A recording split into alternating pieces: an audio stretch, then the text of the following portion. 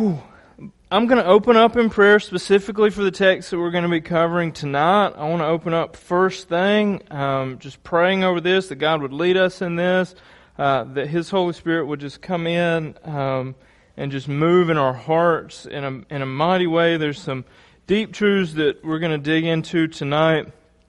And I just want all of you to be praying for me specifically as I walk you through this text. We're going to be in Romans chapter 7, starting in verse 7.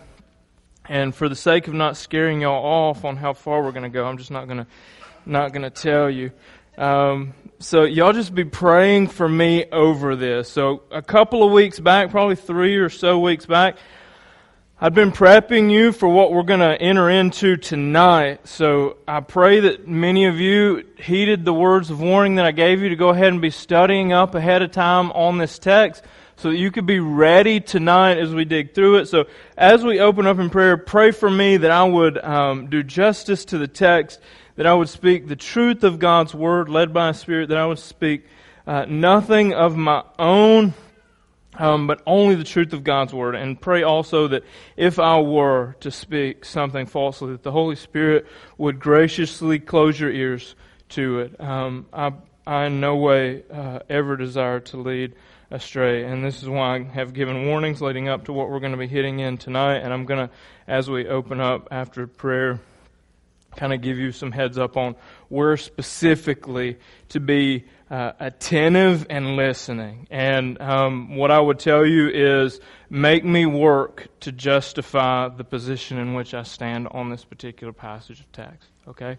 I love y'all. I want to teach you the truth of God's Word, but I also understand that I am human and fallible. So when I will pray that I always give you warning ahead of times in any places that in my study I would tend to vary from what I would consider to be good, wise, orthodox positions on particular passages of text by studied people who have shown patterns throughout their lives of loving God consistently, right? I look to those kind of men, and I seek to one day be that kind of man as well. So in that, I just ask that you would be attentive tonight in this and just pray with me along this study, that we would see the truth of God's Word in such a way that it would transform the way that we live. Let's pray. Lord, I thank you for this day. I thank you for the love that you have poured out on each and every one of us. I thank you for Christ. I thank you for the cross.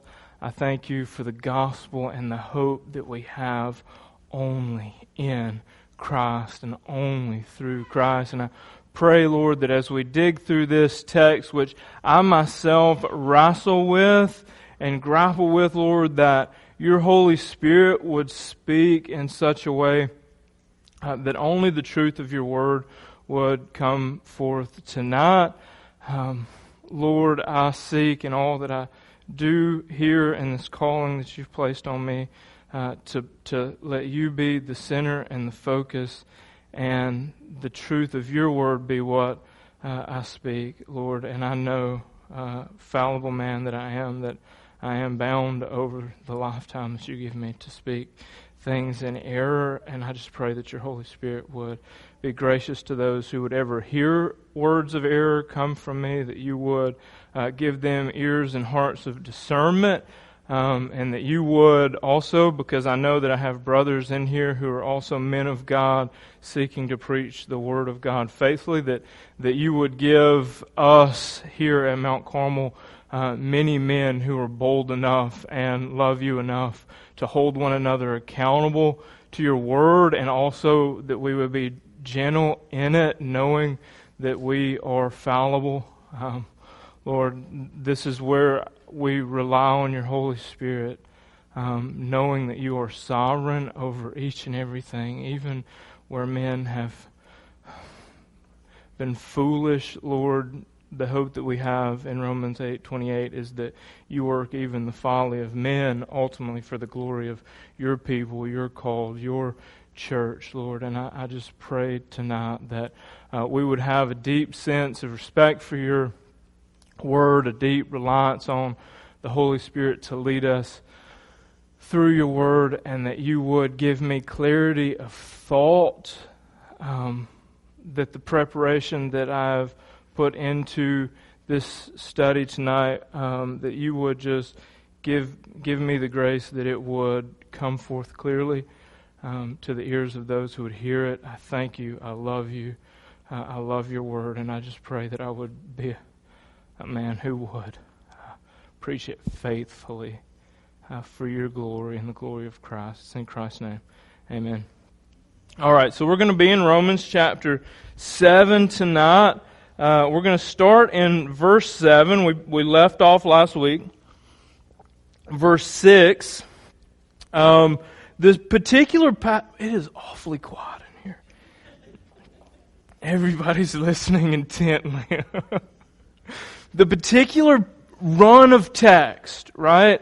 That when we get there, what I want you to know is that I interpret this particular run of text in a way that for most parts, the men that I would look to and study, and I'll go ahead and name them because these would be men that as I study, I rely on them for their word on how they interpret particular passages of text. So I want to go ahead and name a couple for you, so that you could go and I'll name a couple that are alive. You can go look them up on YouTube.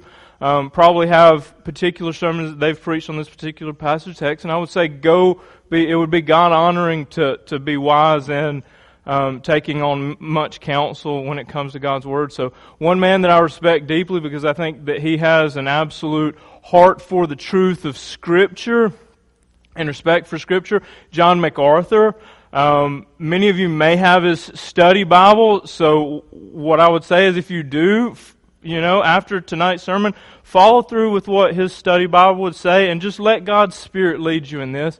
Another man, John Piper, again, he has much on YouTube that you can follow. These are both guys, and if they were to ever, they probably would never hear my sermon, but I put it online. So just in case, if any of them were to ever hear this, when I say that they're older, I say that with much respect, right? These are some old guys, and they've been doing this for a long time. And that's a good thing, right? So that's wise counsel. So John MacArthur, John Piper will be two men that are alive today that I would say, go and look at what they have to say on this particular subject matter. Matthew Henry has a commentary that is excellent. That commentary has some on Romans. I don't know that he wrote every single bit on Romans. I think that he wrote some, and he was doing a full Bible commentary, died, and other men came in and kind of helped put the pieces together there. But that, again, is another good source, good resource to kind of look to there. So go look to those things as we kind of get into the text here. One thing that I would say in this, I want you to be attentive to what I say. So I throw these warnings out there, but one thing that I'm not going heretical on you, okay? So what you hear, if you were really studied ahead of time on what they were to say about these particular passages of text, then you would notice where I differ, right? There's a good likelihood that if I had not mentioned these things up front to you, that it would have just passed over and you never have let it, it would have never thrown a red flag to you. But I bring it up to you because as I look at it, I find myself, as I dig through this text, these are particular places where I have a particular view, but I find myself oftentimes as I look at it and I read them and I'm like, I see where they're coming from. And then I have like this thing and it says, but, right? I see where they're coming from, but, and then I'm going to try to convince you of the other, that big thing in the back of my head that's saying, but, what about this? What about this, right? So just pray as we dig through this, as we get to that particular passage of text, chapter 7, verse 14 through verse 23 particularly. Actually, you could probably go through the end of the chapter there for digging this difficult to wrestle out passage of text. So Up to this point, we've been seeing a particular truth that I hope has come out clear. Because if it's come out clear, then the point that I'm going to try to make when we get into chapter 7, 14 through the end, should be easy for you to see. Right? If I've done what I've been praying and hoping to do up to this point, then when we get there, it's not going to take much convincing, because the Holy Spirit will have already led you to this truth before we ever got there. Right? So I've been praying and working diligently up to this point, trying to convince you of a particular truth. Then when we get here, we're going to have to wrestle with what's going on, but there's going to be a clear truth that we've seen through Scripture testified up to this point that should help guide us in our wrestling through these things. Alright, so let's start back. Actually, here's what I'm going to do. We're going to do a quick review. And this is one of those hard things. As we dig through this tonight, know that I've wrestled in my mind between breaking this up into 2 sermons, breaking up into 3 sermons, doing it tonight as 1 sermon. There's a particular train of thought that I want us to carry on here, that we're going to do it in 1 sermon. Alright, so just pray for me for brevity of time. You know, I only want to take up enough of your time that we can get the truth across clearly, not too much that you all fall asleep, right? So we're going to be pushing into chapter 8, and this is the truth. In chapter 8, this is the truth that we are pushing towards, right? So chapter 8, verses 3 and 4, right? And this is where I've kind of been telling you ahead of time. Last week I kind of mentioned, as you study this text, try not to just say it's the end of chapter 7, so the thought ends there, because that's not what happens. What we're going to find is that this train of thought follows through and really flows naturally into chapter 8, in having to just figure out a place to stop, because y'all would absolutely, all of you, be gone and glassy-eyed by the end of chapter 8. I've decided we'll stop at chapter 8, verse 4. But this idea that we're going to see here, chapter 8, verse 3, as we step back, I want in your minds you to be focused on, this is where we're working toward. This is the point of all that Paul is saying in the latter part of chapter 7. He's trying to lead us to this particular truth, right? So if you clocked out after what I'm about to say, take this home with you at least, what's said in chapter 8, verse 3 and 4. Chapter 8, verse 3 and 4. Turn there if you're not there. For God has done what the law, weakened by the flesh, could not do, by sending His own Son in the likeness of sinful flesh, and for sin. He condemned sin in the flesh, in order that the righteous requirement of the law might be fulfilled in us, who walk not according to the flesh, but according to the Spirit. I'm going to read it one more time, and follow along with me if you would. This is an absolute critical passage of text for understanding what we're going to go back through and dig into, right? Verse 3, chapter 8, verse 3. For God has done, right? Who has done the work? When we look back in chapter 1 of Romans, and we look at this chapter 1:16, whose power is it for salvation? Whose power is it from beginning to end for salvation? Then why is it that so oftentimes we think that it's ours? We feel as though it's ours and that we must. Right? We do. Which is why you are going to feel so at home at the end of chapter 7. Because you are familiar with something there. Something there will grip you. And unfortunately, make you feel as though you are a slave when you are not slaves. Right? So what I want us to do here is look at the truth of this, understanding that Paul's trying to tell us something critical.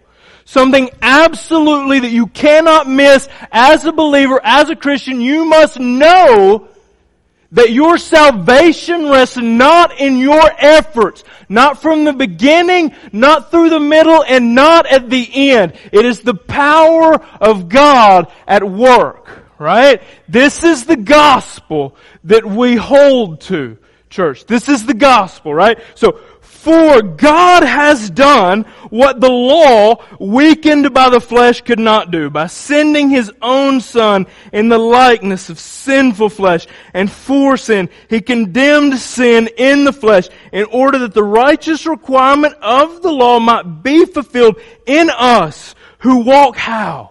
Who walk how? And this is the part that I don't want you to miss as we dig into the end of chapter 7. I want you to know where Paul is stepping towards, right?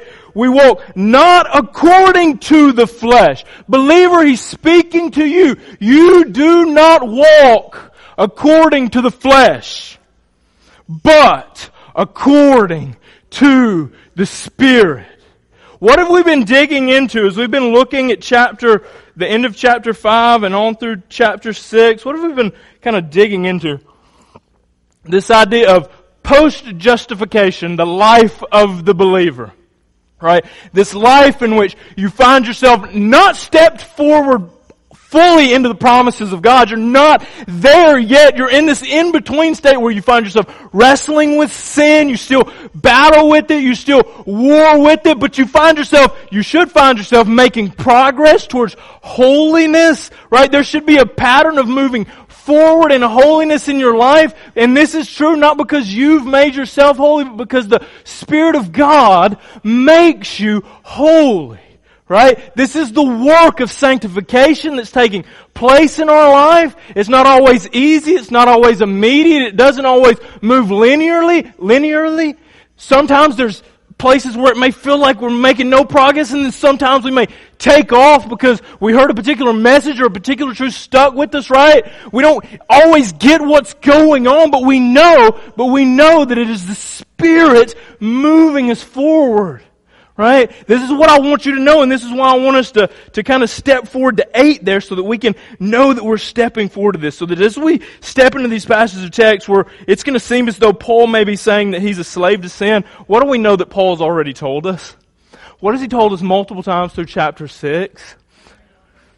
Chapter 6, verse 6. So again, let's back up chapter 5, verse 20. Now the law came. So this is where this kind of idea starts really unfolding big time. Back in chapter 5. Now the law came in order to increase the trespass, but where sin increased, grace abounded all the more. So that sin reigned in death, grace might also reign through righteousness, leading to eternal life through Christ Jesus our Lord. And then Paul in chapter 6 starts kind of unwrapping, kind of unpacking that idea, asking various questions along the way. He gets to chapter 6 verse 14, and this is part of the review. For sin will have no dominion over you, right? Previously in chapter 6, just so that we remind ourselves before we get into this passage where we're going to wrestle, so that we remind ourselves of what Paul has clearly told us beforehand, right? Chapter 6, verse 6, we know that our old sinful self was crucified with Him in order that the body of sin might be brought to nothing, so that we would no longer be enslaved to sin, for one who has died has been set free from sin. You believer, listen to me. Christians, church, you are free from the dominion of sin. You are not obligated to listen to its commands. You can resist and He will flee from you. You are not slaves of sin. And Paul is not schizophrenic when we get there. Paul has not forgot what he's trying to tell you. He's trying to drive home a point to us. That it is the power of God at work. From faith to faith. From faith for faith. He started the work. He will finish the work. Right? This is the idea, and Paul's going to drive this home, right? So we've started off in chapter 7, verse 1. Was it last week, I think? Chapter 7. Verse 1, we're now, after laying all of these things out, he's put things out there where it would almost seem like, what are you saying about the law, man? It almost seems like you've got some disdain for the law, like you just have this like Like, Paul, you couldn't keep it, so now you just seem like you just rejected it outright. Right? He seems, for the Jewish believer, for the one raised up in this culture with this heritage, he would love the law, cherish the law. It was a gift of God to the Jewish people to keep.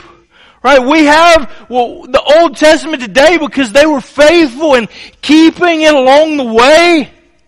Right?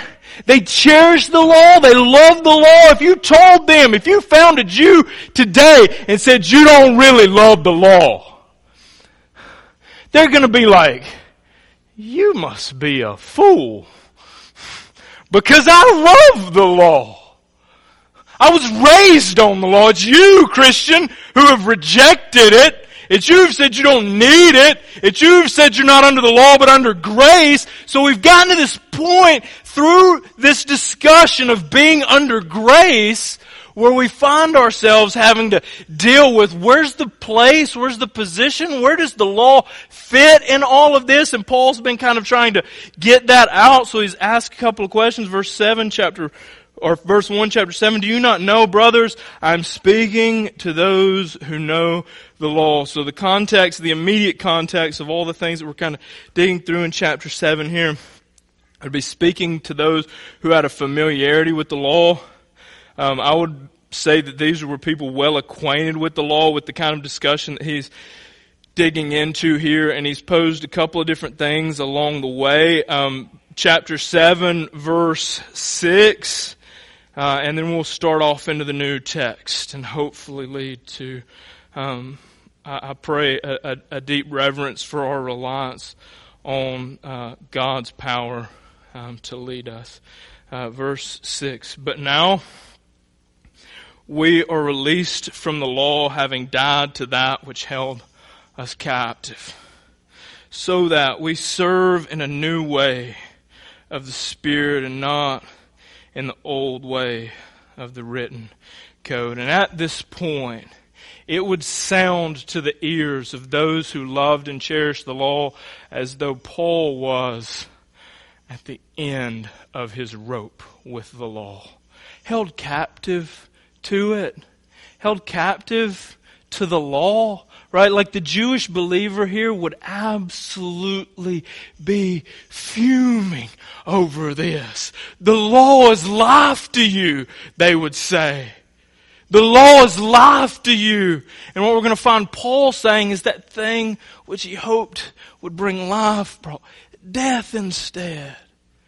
And then in this, we're going to find, I pray, where the law fits, what the law's purpose is. We'll address that first, and why we must be dead to the law, right? This is ultimately what he's trying to get at the end of this, is why we must be dead to the law, why he keeps using this language of dead to the law. Chapter 7, verse 7. What shall we say then? Or what then shall we say? That the law is sin, and what does he say? Is the law sin?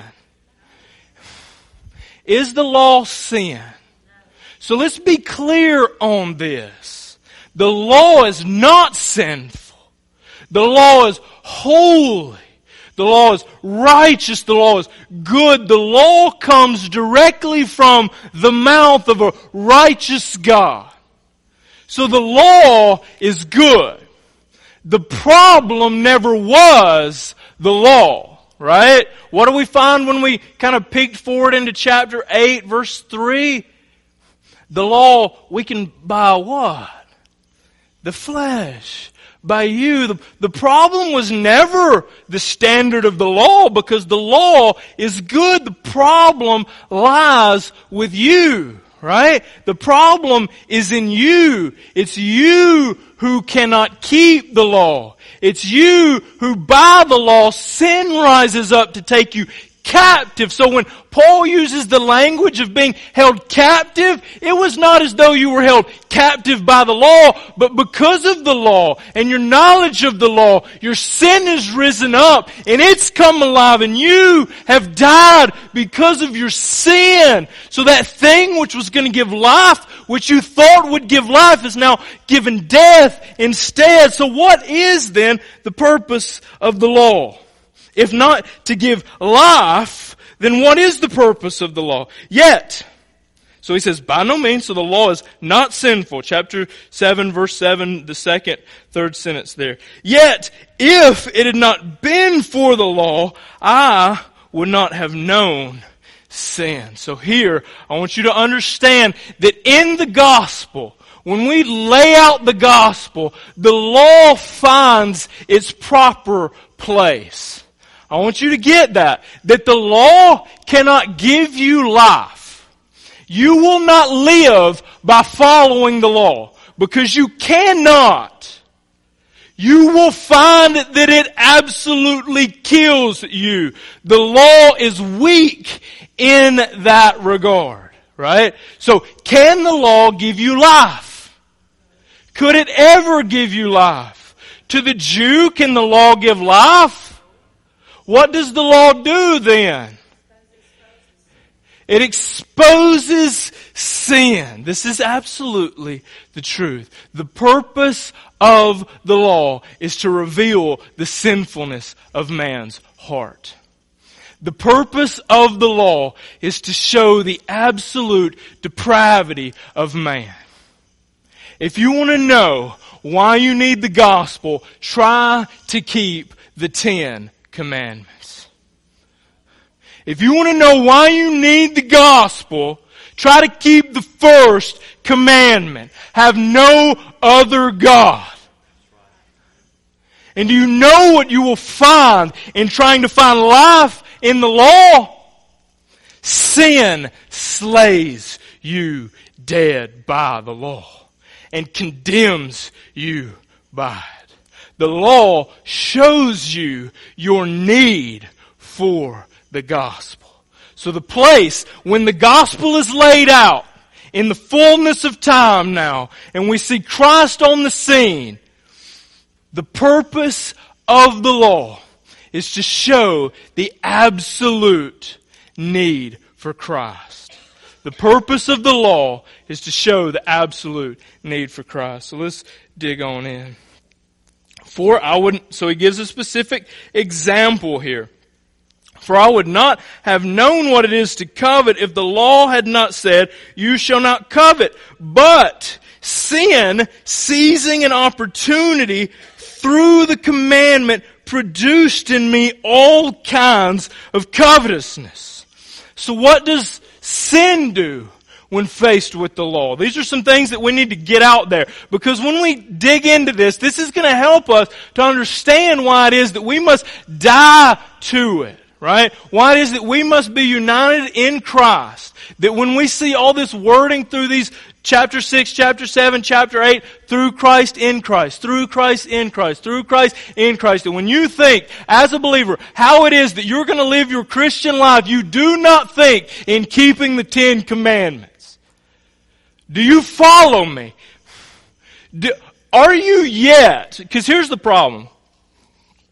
We have gotten so legalistic and our ideas of what it means to be a Christian and how we live our Christian lives, that we find ourselves in a similar position that the Jews would have found themselves, where we think that it's by our power, right, that we do the law and we're made righteous as we do the law. Now, we'll say, okay, we needed Jesus. Right? We needed Jesus to kind of clean the slate off, give us a fresh position to start from, and now I'll do my thing. Now I'll do my part. I'll put my work in. This is the mentality that we get ourselves into here. So what Paul wants to show here, because he's already shown that we're justified through the grace of God, through the work of Christ alone. Right? In this, when we get done with chapter 7, my prayer is, as we burst forth into chapter 8, that you have a new respect for chapter 8, for the way that Paul ends chapter 7. Right? That's my hope in this. Is that as we see this, we see that it is not going to be by our works, by our efforts, but that the walk that we must walk in the Spirit, right? And I I hope that some of you are saying, well, what does that walk look like? What does a walk in the Spirit look like? We're going to see that as we press on through Romans, right? Paul's laying these things down. He's not just going to leave us at the end of the book like, what does it look like to walk a spiritual walk? What does it look like to walk in the Spirit and not in the flesh? How does a Christian life look different from a life lived in the flesh, right? These are things that we're going to dig through as we push through this book. So here we get this example, sin rising up in the covetousness, see not to covet. What do we do? When we see not to covet, we covet, right? We covet. For apart from the law, sin lies dead. Now this is not to say that apart from the law there is no sin, because what is the result of sin? Death. What happened before the law was ever given? The flood. And a whole lot of death. Right? Whole lot of death. Everybody from the time of Adam, we've covered this. This should be also reviewed. Everybody from the time of Adam to the time of Moses did what? They died. So what this is not saying is that before the law came, sin was dead in the sense that it didn't count for anybody. What this is saying is that when the law is presented, sin is most clearly seen. Because sin is rebellious against the commands of God. So when God gave the law, did it squelch out the sin of the people of Israel? No. Sin abounded. This is where we go back. Where sin increased, grace abounded all the more. Chapter 5, verse 20. Right?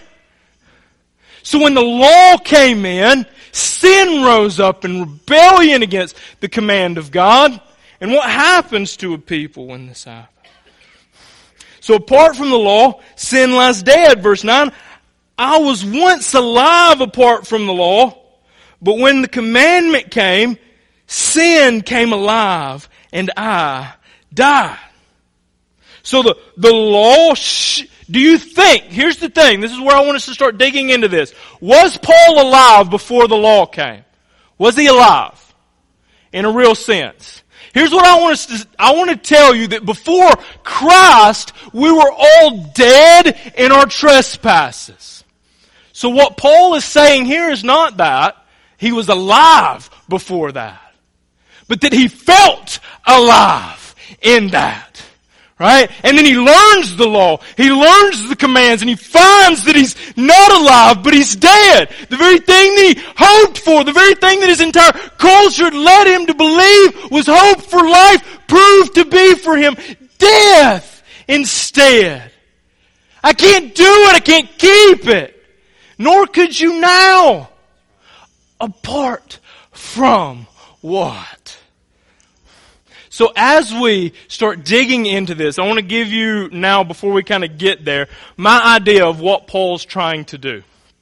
Okay? And I want to try to lay it out as clearly as possible for you. So there are some, and there are many that I would respect in their teaching, who would say that as we dig down into that next piece of text that I've kind of warned you about, that Paul is speaking of how he is currently now. The state that he is in now. And the but that goes off in the flashing light that goes off in the back of my head to think that thought is, what has he been telling us to now tell us that we're slaves? Has he been promising life to us only to pull the rug out from us? I can't believe that to be true. So here's what I believe Paul is doing here. I believe Paul, wanting to convince those who had this admonition for law-bringing life, he wanted to convince them without question that the law is powerless because you are sinful. Right? So I don't believe that Paul is speaking of the state in which he lives. I believe that the text prior to this and the text after this seems to me to contradict that statement. What I believe is that Paul is very acquainted with this style of living. And for the sake of showing the need of life in the Spirit, because that's what this whole thing is about. As believers, we walk what? Not in the flesh, but in what? The Spirit. This is about a spiritual life. So to show us that it must be in the Spirit, Paul stops and thinks about who he was, the life he lived, the law that he could not keep, and then, for the sake of argument, he said, I'm going to set aside for a moment the one good thing that's in me. The one good thing that's in me. And I'm going to tell you what it would look like. If not for that, you would find a man whose mind had been awakened to good and could not do good. Who absolutely could not. You would find a man enslaved to the flesh. And here's what I want to tell you. Here's what I want to tell you, that every single one of you, if you were not raised to life in the same power that Christ was raised to life, would be nothing but enlightened slaves to sin. Nothing but enlightened slaves to sin. But you do not walk in the flesh, you walk in the Spirit. If the Spirit of God is in you, and if He's not in you, you don't belong to Christ. Continue on in chapter 8. We're going to get there next week. Right? This is where I say this idea flows through into chapter 8. So let's continue along with this thought. Verse 10, the very commandment that promised life proved to be death to me. For sin, seizing an opportunity through the commandment, deceived me, and through it killed me. Did it really kill him? He was already dead. The law awakened his eyes to the state in which he was in. It killed him. It sucked the wind out of who he thought that he was. That's what happens when we examine ourselves by the Word of God, by the law of God. We find that we fall short of it. The only hope that we have is to be justified by God through the work of Christ and carried forward into life by the life-giving Holy Spirit. Right? This is the life that we have as believers. That's what I want you to get at. I want you to understand that. You could be in a desperate state. But God did more than just awaken your minds when He brought the gospel to you. He breathed life into you by the power of the Holy Spirit. This is the hope in which we stand. This is why through chapter 7 there's this need to understand who you are in Christ, through Christ, joined with Christ in the death of Christ, raised to newness of life in the life of Christ. Right? This is the hope that we have. This is where we stand. This is who we are as believers. Are y'all following me still? I pray that nobody's gone to sleep yet. I know that this is going to take us some time to wrestle through. I believe that God has been working in you over the last couple of weeks to give you an attention span longer than 15 minutes. Thank you, Jesus. Y'all are all actually watching me. This is amazing. Thank the Lord. Thank the Lord. Let's continue on. So, verse 12. So, the law. At the end of this, what Paul wants to do is he wants to show this idea that Paul's been dogging the law is not true. He's not been dogging the law. He's not been, but you must be dead to the law because you were a slave to the law. Right? So the law is what? The law is holy. What does the Scripture say? What does Paul here say? The law is holy, and the commandment is holy and righteous and good. So what should we know about the law of God? It exposes who we are and our nature and our need for resting in the work of Christ. And this is something that starts the moment that He awakens us to it and continues for eternity. In eternity, you will rest renewed, not in your own efforts, but in the work of God. Renewed by God. Right? Kept and held by God. There will never come a day where you are independent from a reliance on Him. Thank God for that. Thank God for that. Our hope is not one day to become autonomous, creatures that live on their own. But we're being shown just how much we need to rest in Him. And I would say that God probably has allowed and has worked a world out in the way that He has done it so that when we get forward into heaven, even the angels who never sin will know that it is by the grace of God. It is by the grace of God alone. And Paul is using this and working this out in such a way. The gospel is such a gospel that there is no part of it where we earn praise. Right? There is no part of it where we earn praise. Not from the start, not through the working out, and not at the end. It is completely whose power? God's power for salvation. And in glory, the sound of the songs that ring from our lips will not ring with pride that is selfish pride, but pride that rests in a crucified King. Right? This is the idea that's worked out throughout this wrestling in the gospel, is so that we don't think that we were given a clean slate and now we walk on and we do it by keeping the law. No. We were cleaned. We were placed in a position, given the righteousness of Christ, empowered by the Holy Spirit to live lives that glorify God, even in the struggles. And this is what we're going to find. This is what we're going to find as we dig through this text. Verse 13.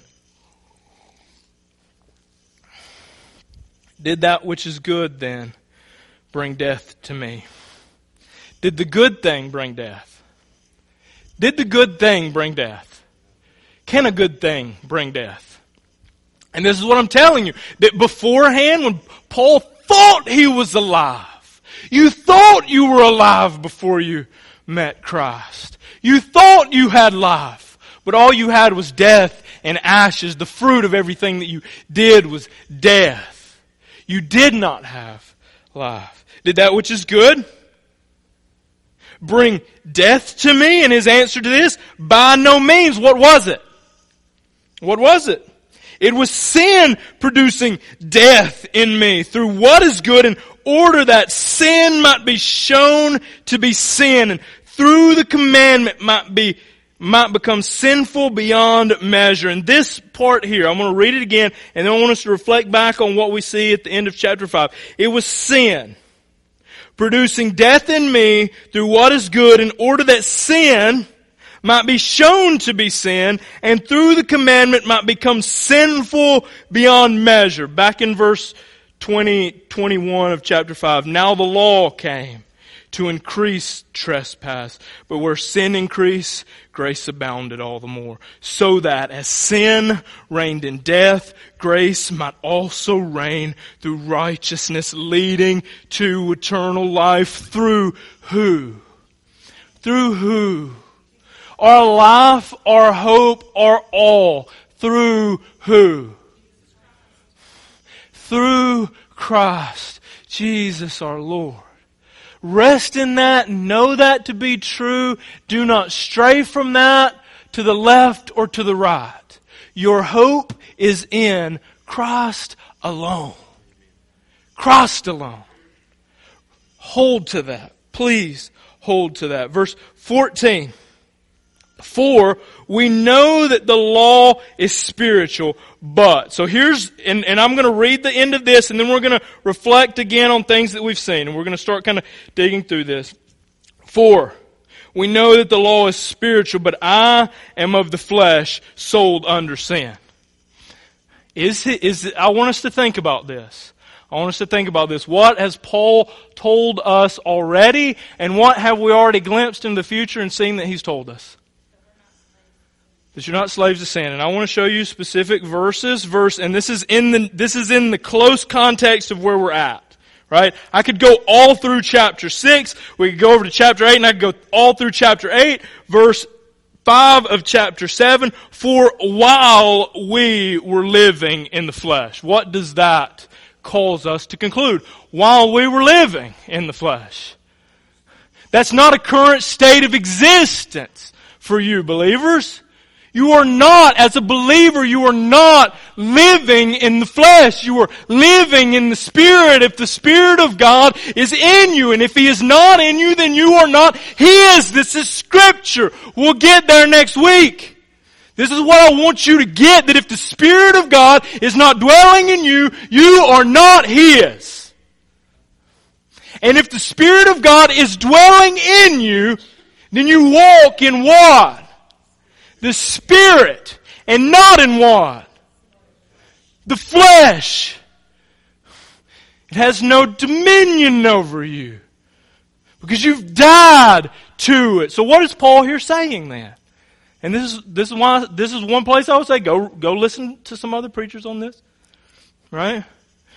Please ultimately let God lead you in this, because all men are fallible. Right? But it seems to me, and through studying time and time again and wrestling with this and digging in this, I'm here saying that Paul is not giving up on what he said before. I'm saying that Paul is not saying now, well, I'm a slave to sin.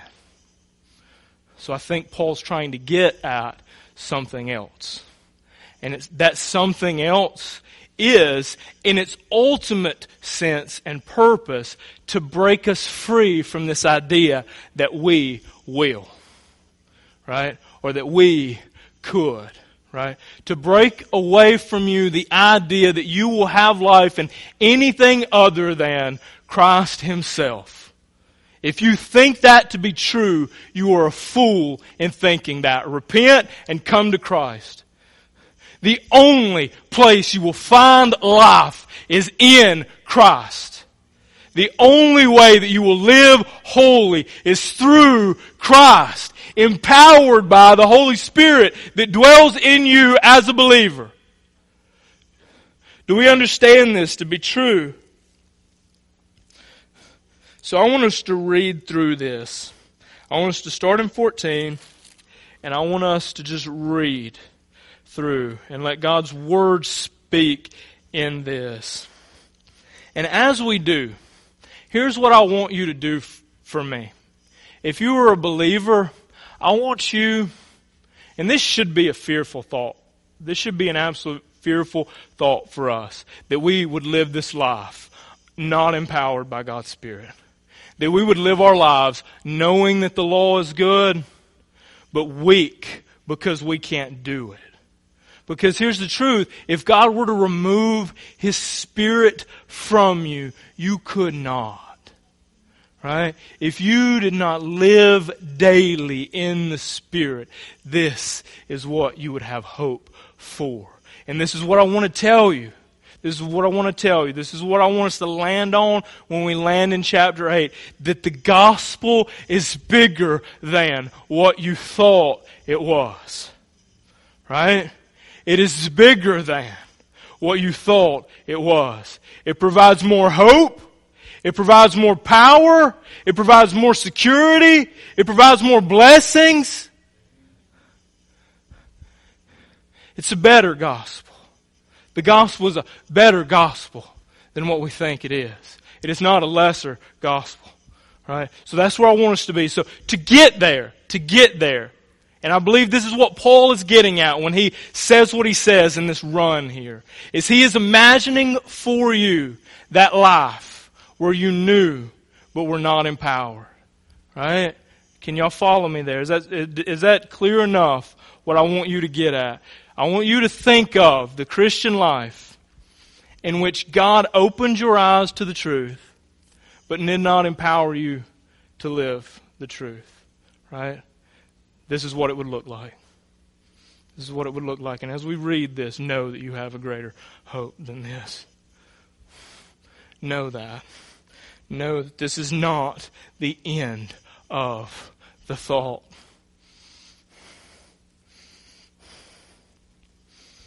Everybody get there if you would. Chapter 7, verse 14.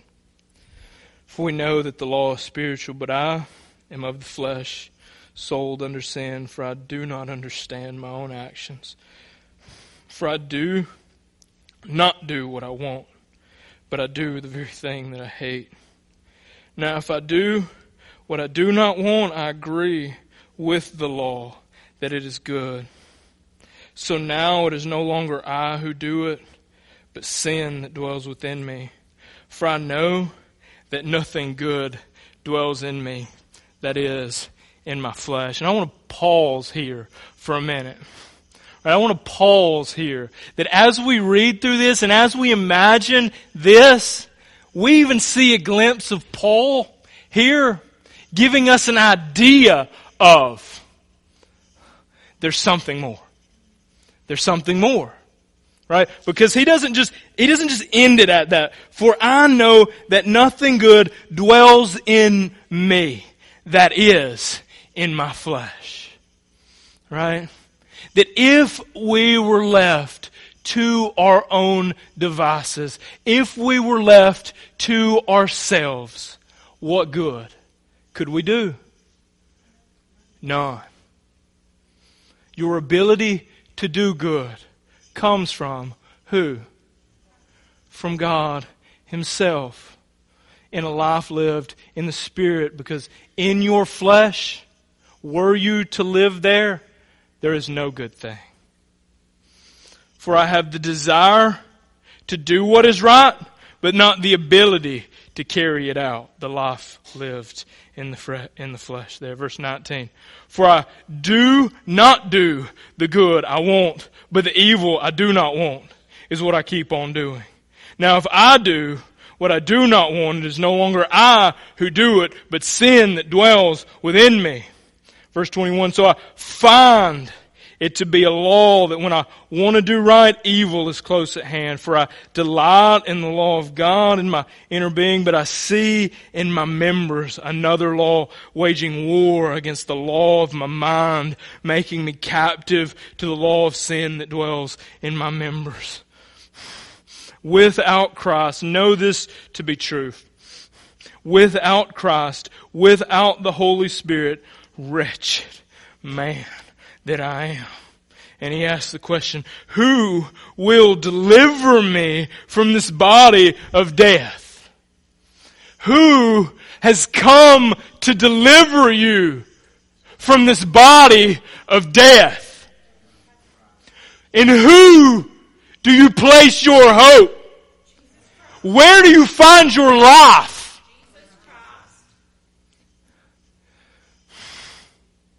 Thanks be to who? For eternity. Friends, for eternity. Thanks be to who? For eternity, you will sing praises to whose name? Because whose work is being done here? Thanks be to God. Because if God had just cleaned your slate and left you to do it yourself, do you know what you would find? That you were hopeless. That you were miserable. That you need God to live. That your life is found in Him and Him alone. And this is where you are, believers. Do you get that? That you say, thanks be to God. Do you realize who you are in Him? Do you realize what He has done for you in Christ? Thanks be to who? Thanks be to who? Thanks be to God and God alone for eternity. Thanks be to God and God alone. And He lets us struggle so that when we get there, there will be no I did it. There will be thanks be to God. Thanks be to God for Jesus Christ. Thanks be to God that He did not just tell us what to do and let us figure it out for ourselves. Thanks be to God that He did not just give us a law and let us fall and fall and fall in our weak flesh, but He's empowered us, He's empowered you by the Holy Spirit so that you walk not in the flesh, but in what? The Spirit. You walk in the Spirit. You walk in newness of life. This is what it is to be sanctified. The power of God is working in you to make you holy, and He will not fail in that. He will not fail in that. Do you hear me? Do you understand that? Do you get that? From start to finish, it's God's power, God's work, that thanks will be given to God and God alone. That it will not be thanks be to God and oh, you did your part too. That the gospel that we hold to is the power of God for salvation. The power of who? It's God's power working in us. And He will not fail in this. There's so much comfort. There's so much comfort as I get up here and I've been preaching. I know, Kip, there's no telling how many times that you've probably stood and thought, seems all kinds of dead. Seems all kinds of dead. And you preach, and you preach, and we preach, and we preach, and we know that God breathes life. And that God will not fail. And that when we get there and all things are accounted for, they will have all worked out good. It will all have worked out into accordance with His plan. We trust in this. This is the gospel that we rest in. Right? This is a gospel that I think is bigger than what we've thought it to be. Thanks be to God through Jesus Christ our Lord. And then there's this little piece here, and this is kind of the teacher in me, and I want to say here, chapter 7 doesn't end the thought, right? So if, in the way that you interpret Scripture, you come to the end of passages, and you're like, well, they put the end of the chapter there, so that must be the end of the thought. Therefore, whatever's said there must come with some conclusion to it. Think again, because it does not. This that he's talking about. So thanks be. If I were gonna do chapter endings, I would have probably split the last part of that and put that last part in chapter 8. Because what a way to end a chapter would be, thanks be to God through Jesus Christ our Lord. But whoever numbered this thing decided different than me. Alright, so here's what we're going to do. We're going to not stop at chapter endings. We're going to follow thoughts through, not necessarily to their full conclusion, but at least to a conclusion that we can stop with and say, hey, we'll pick up there next week, right? So then, I myself serve the law of God with my mind. But with my flesh I serve the law of sin. And now I ask the question here, can you serve two masters? What does he appear to be doing here? It kind of seems like he's serving two masters. Especially if we chop the end of the verse off there. Right? Or the end of the chapter, excuse me. If we were just in the chapter there, it would seem a whole lot like he's talking about two masters. But there's three different things that are going on here. There's the mind, there's the flesh, there's the spirit. Right? The mind, the flesh, the spirit. You do not follow or chase after what? Let's follow along the text and see. Therefore, there is no condemnation for those, this is chapter 8, verse 1. There is therefore now no condemnation for those who are in Christ Jesus. Who are you in? Who are you in? So what does that mean for you? No condemnation. Right? What did the law do? It condemned. It can't condemn you. Do you know why it can't condemn you? Because you've died to it. This is what Paul's been trying to get at all along. Right? He's been telling us time and time again. Died to the law. You are in who? Raised to life in who? In Christ. And so, there's no condemnation for you.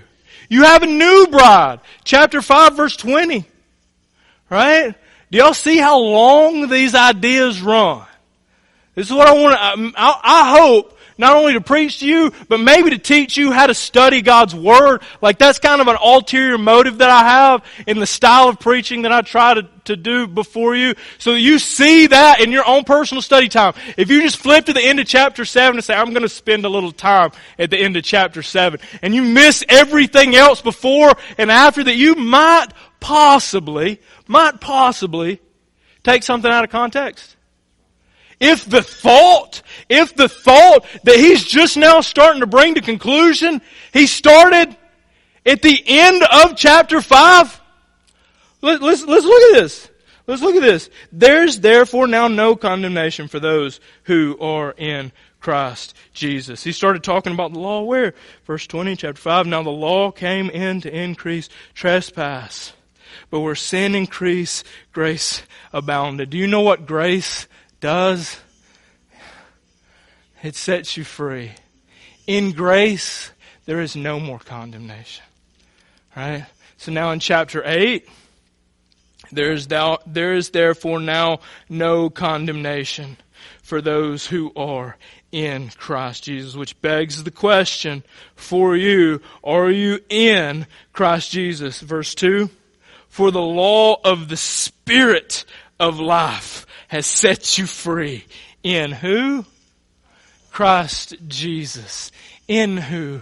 Through who? By who? To who will the glory be given? To God and the Lamb who was slain. That's who. That's who. I'm sweating up here. Therefore, there is therefore now no condemnation for those who are in Christ Jesus. I read it again because I love that text. For the law of the Spirit of life has set you free in Christ Jesus from the law of sin and death. What was he talking about at the end of chapter 7? With my flesh I serve what? The law of sin. But what has Christ brought? Something better. Something that sets us free from what? The law of sin and death. If we would just continue a little further in the text. Verse 3. For God has done what the law, weakened by the flesh, could not do. By sending His own Son in the likeness of sinful flesh, and for sin, He condemned sin in the flesh. Now, why is it that in Christ there is no more condemnation? Because the price of that condemnation was paid in full in the work of Christ on the cross. And this is why central to the gospel is what? Christ and the cross. Crucified, buried, raised. Crucified, buried, raised. And in each one of those, we find ourselves joined with Him. Do you get that? That you, believers, are in Christ. By sending His own Son in the likeness of sinful flesh and for sin, He condemned sin in the flesh in order that the righteous requirement of the law might be fulfilled in who? Do you follow what that is leading us to? You try to do the law, why? Here's what I'm telling you. When you live your life, and your life is centered and focused on just checking off the list, here's what's up. It's already been done. You already have that. When God looks at you, do you know what He finds? The righteous requirement of the law might be fulfilled in us. Through the work of Christ, the law has been fulfilled in you, for you. When God looks at you, believer, follow me here. You stand holy before Him. You stand holy before Him. Not under condemnation, right? Not as though there's one more thing you've got to do first. you stand fully righteous because you stand not of your own works, not in your own position, but a position given to you by the death, burial, resurrection of Christ Himself. This is the gospel. And for us, this people, that the righteousness of the law, this righteous requirement has been fulfilled in us. How do we walk? Who walk not according to the flesh. Now, let's step back. Chapter 7, end of chapter 7. But with my flesh I serve the law of sin. Doesn't even matter. Because that's not the way we live. That's not the way we walk. That's not who you are. You are not a people who walk in the flesh. You are a people who walk in newness of life. You are a people who have been given the Spirit of God. We're gonna cover that next week. This is a powerful truth for us. That you are empowered by God's Spirit. You walk in the Spirit, not in the flesh. You have been set free by the work of Christ, so that you can walk not according to the flesh, but according to the Spirit. I want us to close in prayer there, and then we'll do a little bit of worship. My prayer is that who we are and where we stand and the truth of the gospel, that it would weigh heavy on us, that God would grant to us clearer and clearer understanding of the gospel, what it's done, what it means for us, the standing in which He's placed us, and ultimately what's taking place now. Like what's it about, right? If it's not about checking the list off anymore, what's it about? Right? What does it mean for us to be walking in the Spirit? These are things that should just naturally come to our minds as we hit texts like this. So let's pray that over the next coming weeks that God would just reveal more and more of His truth to us. Lord, I thank You. You are so holy and You are so worthy. Lord, I know that I fail and I fall short. That I'm limited in my abilities. Lord, that probably as I walk out the door, I'll think, oh, I should have said this also. I thank You that You are a holy God. And I pray that the efforts and the work that has gone into this would be one that would glorify You ultimately. Lord, that we would all be brought closer to You, that Your church would be renewed in the hope that You've given us in the gospel.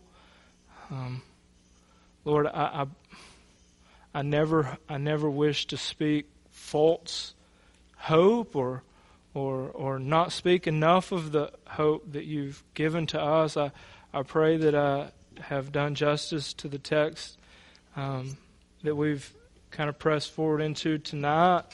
I pray that Your Holy Spirit would water those truths that are true, and that You would, by Your grace, have closed our ears to anything that would be untrue.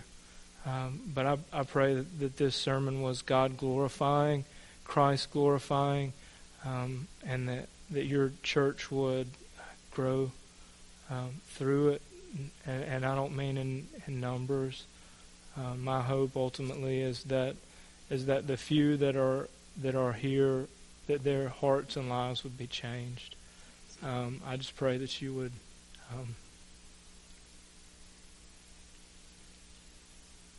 would show Yourself to us in ways that maybe we never anticipated. Lord, that as we press on into this life, that You would teach us, that You would give us wisdom, that we would embrace who it is that You've called us to, and that we would live lives that would glorify You in action, in word, and in the hope in which we hold to. It's in Christ's name, and it is for His glory.